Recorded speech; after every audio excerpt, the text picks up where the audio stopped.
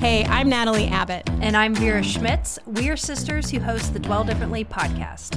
We help you memorize and meditate on one Bible verse every month. And all month long on our podcast, we talk about what that verse means, why it matters, and how we can apply that verse to our daily lives.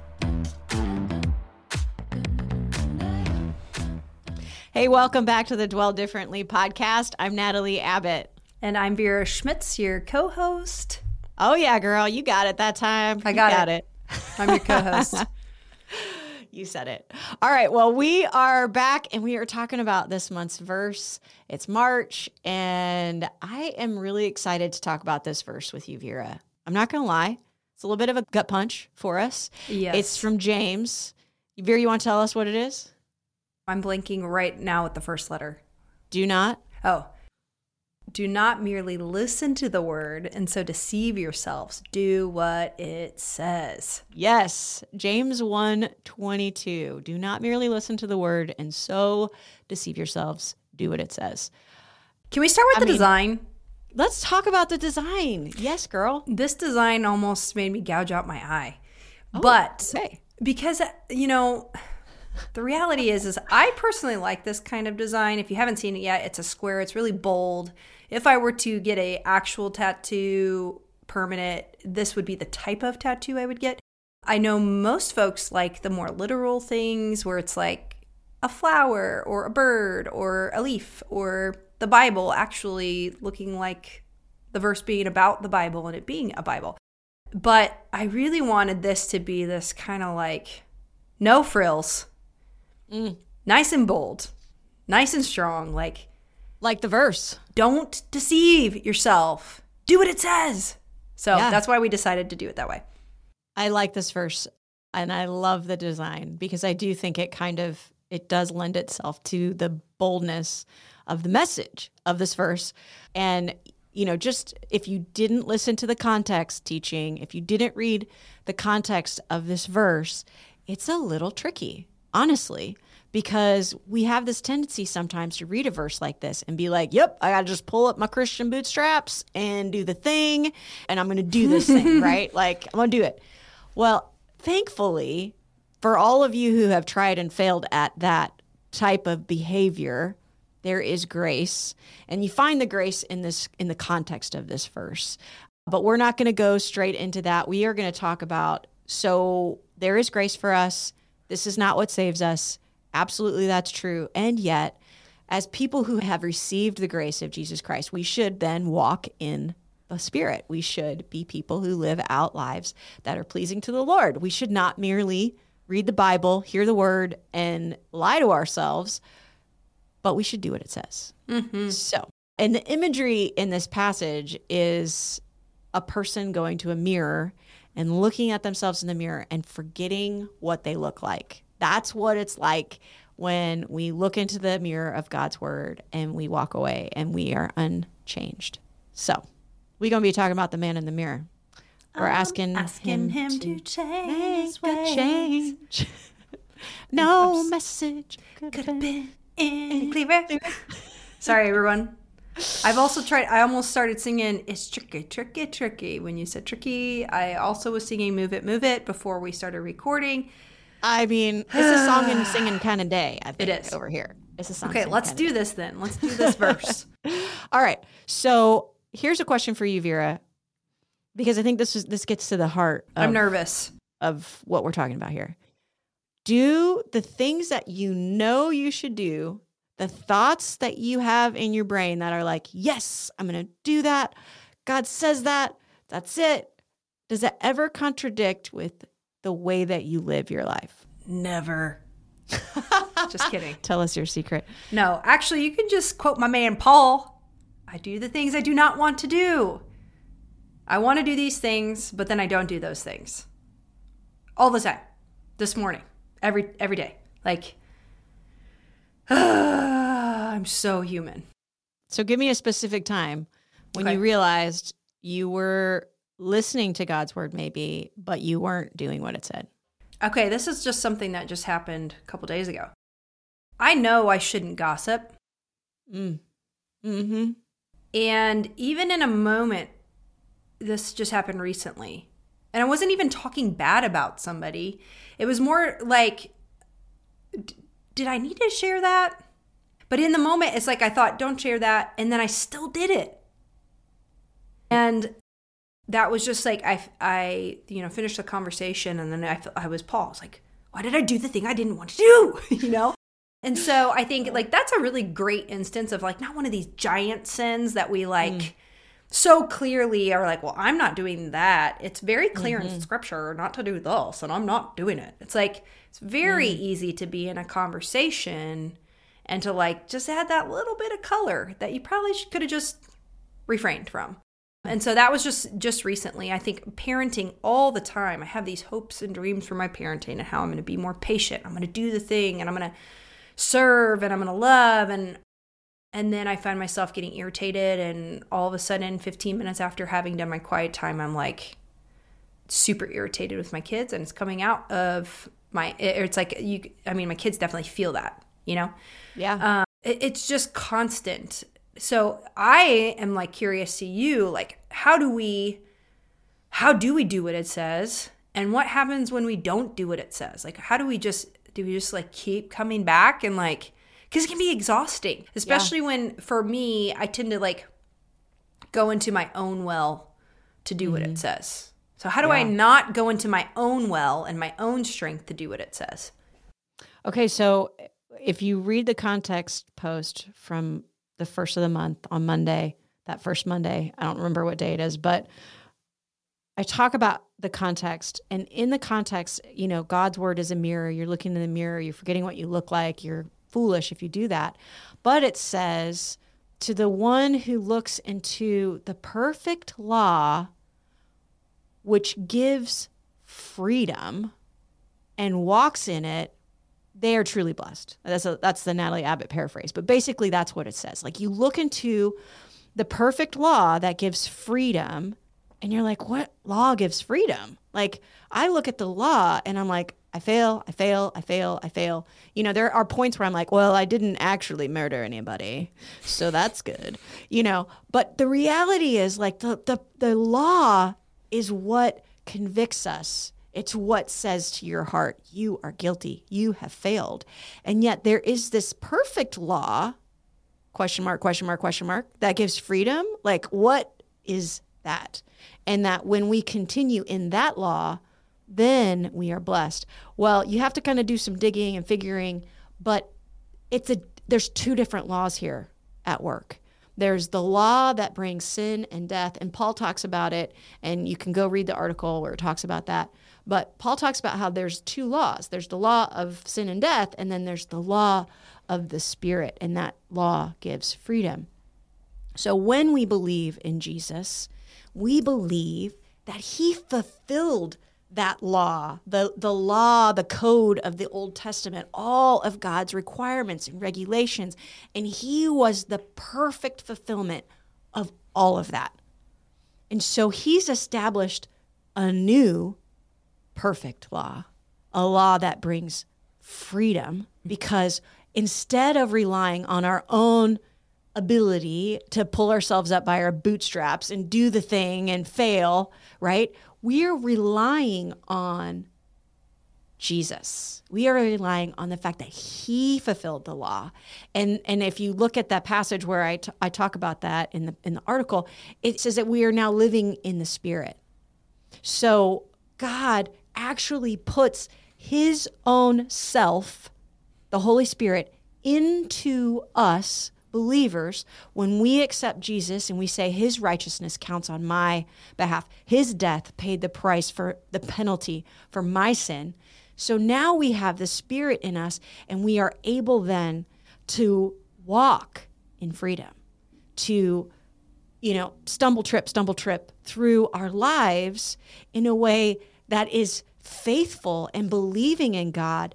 And it's like when God looked at Noah and he said, this guy's blameless. Well, he wasn't actually blameless. He definitely was a human, and he sinned and he did wrong things, but God called him blameless.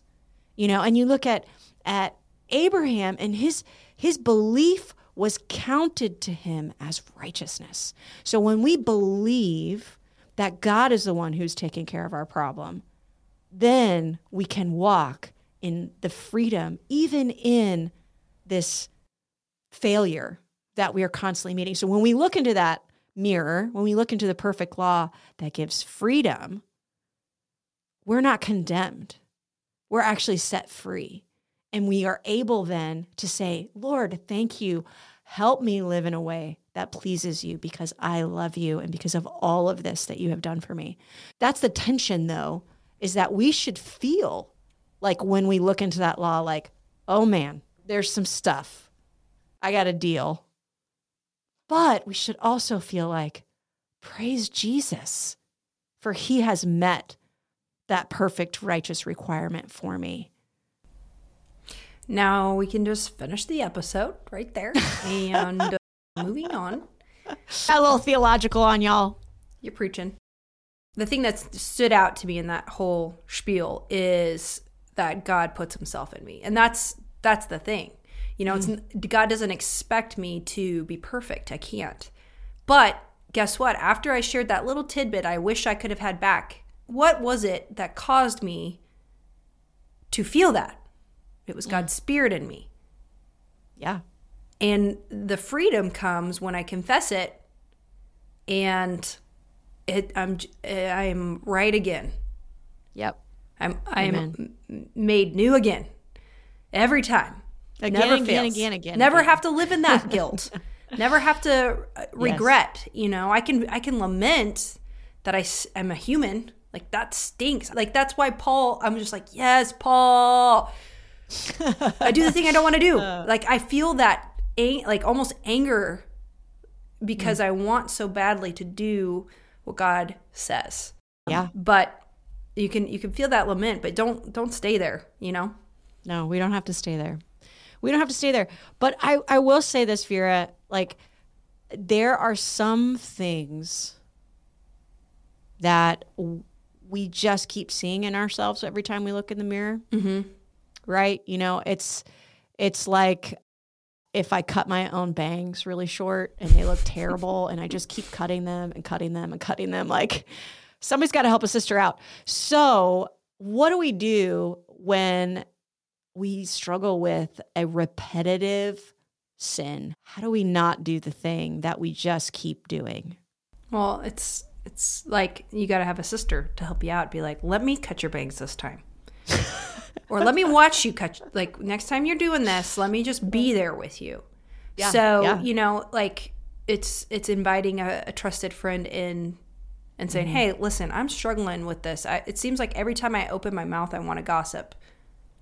Or it seems like every time I go to, like, when my kids are not living up to the standard, they're not listening to me or whatever, I tend to get super frustrated and irritated.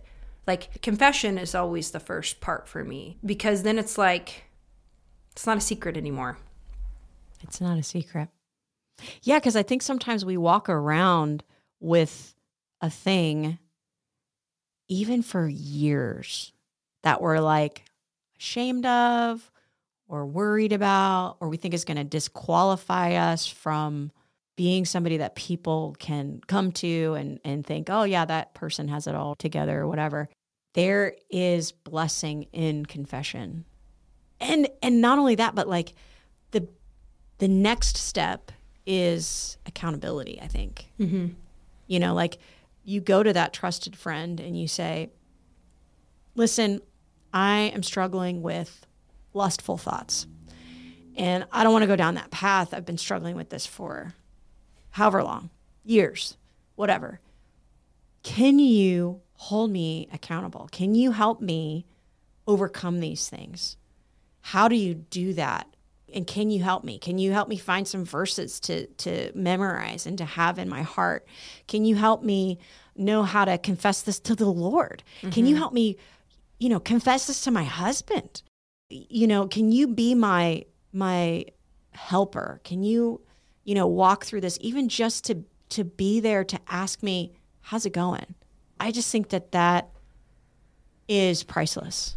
It makes me think, and I've shared this before, but Jenny Allen in her book, Get Out of Your Head, talks about that final 2%. It's like a lot of times we have, if you don't have a person, read her book, find your people. Those two kind of go hand in hand. But if right. you have a friend, a sister, a mentor, a parent, whatever it is, whoever it is, a lot of times we share 98% of what's going on. And then there's that last 2 that is just too shameful to put on the table. And we were never meant to carry that burden alone. So it's like what you said, like lust, let's say, or, anything that just seems like so wrong that I could never share this with another person. That's the very thing that we should be sharing. That's the thing that the enemy is like keeping you captive to. 2%. Yep. He's got you. He's got you until you get it out. And I've been there before. I held things that I was struggling with. I had shared it with my husband, but I really needed my friends too. And I didn't share it for like a year with anybody but my husband. And I remember finally getting that last 2% out to some of my girlfriends. And they were like, I'm so glad you told us. And I'm so sad that you didn't tell us sooner. Like they were heartbroken that I had struggled with this anxiety and these thoughts that were kind of keeping me captive all by my own, like with Matt, but I really needed my friends. And so if you're listening today and you're like, I'm struggling with that final 2%, it's still looming on me. Can I encourage you that, like, if you have no one, go to the church. There are people there who are safe, deacons, that kind of thing. That's their whole service to the churches, for the local church, is to receive you and to sit with you and to hear you. And that's like a first step. And if you can't even do that, like, send us a DM. It's not perfect. It's not the best. It's like, a C+ to send something over online. But I'm just saying, like, we love you. And all we want is the freedom that this verse in this context is talking about. Like, do what it says. Yes, we hear you. We want to follow you, God. But what ultimately what God wants for you is for you to be free. He does not want your right acts. He wants to set you free from the things that are keeping you imprisoned. Amen. And another quick thought too is, join a Bible study. Meet other people who love Jesus and build relationships with them until you find that safe person that you can ask them to coffee and you can start to build a relationship and have the level of trust that it's going to take to be able to give away that last 2%. Totally. It might take some time. Yeah. It might take some time, and that is okay. And counseling also is a really good thing. Counseling is a great thing. We say that a lot of times on here, but there's no shame in that. Find a good Christian counselor to walk you through the thing that you're carrying, because you are never meant to carry that.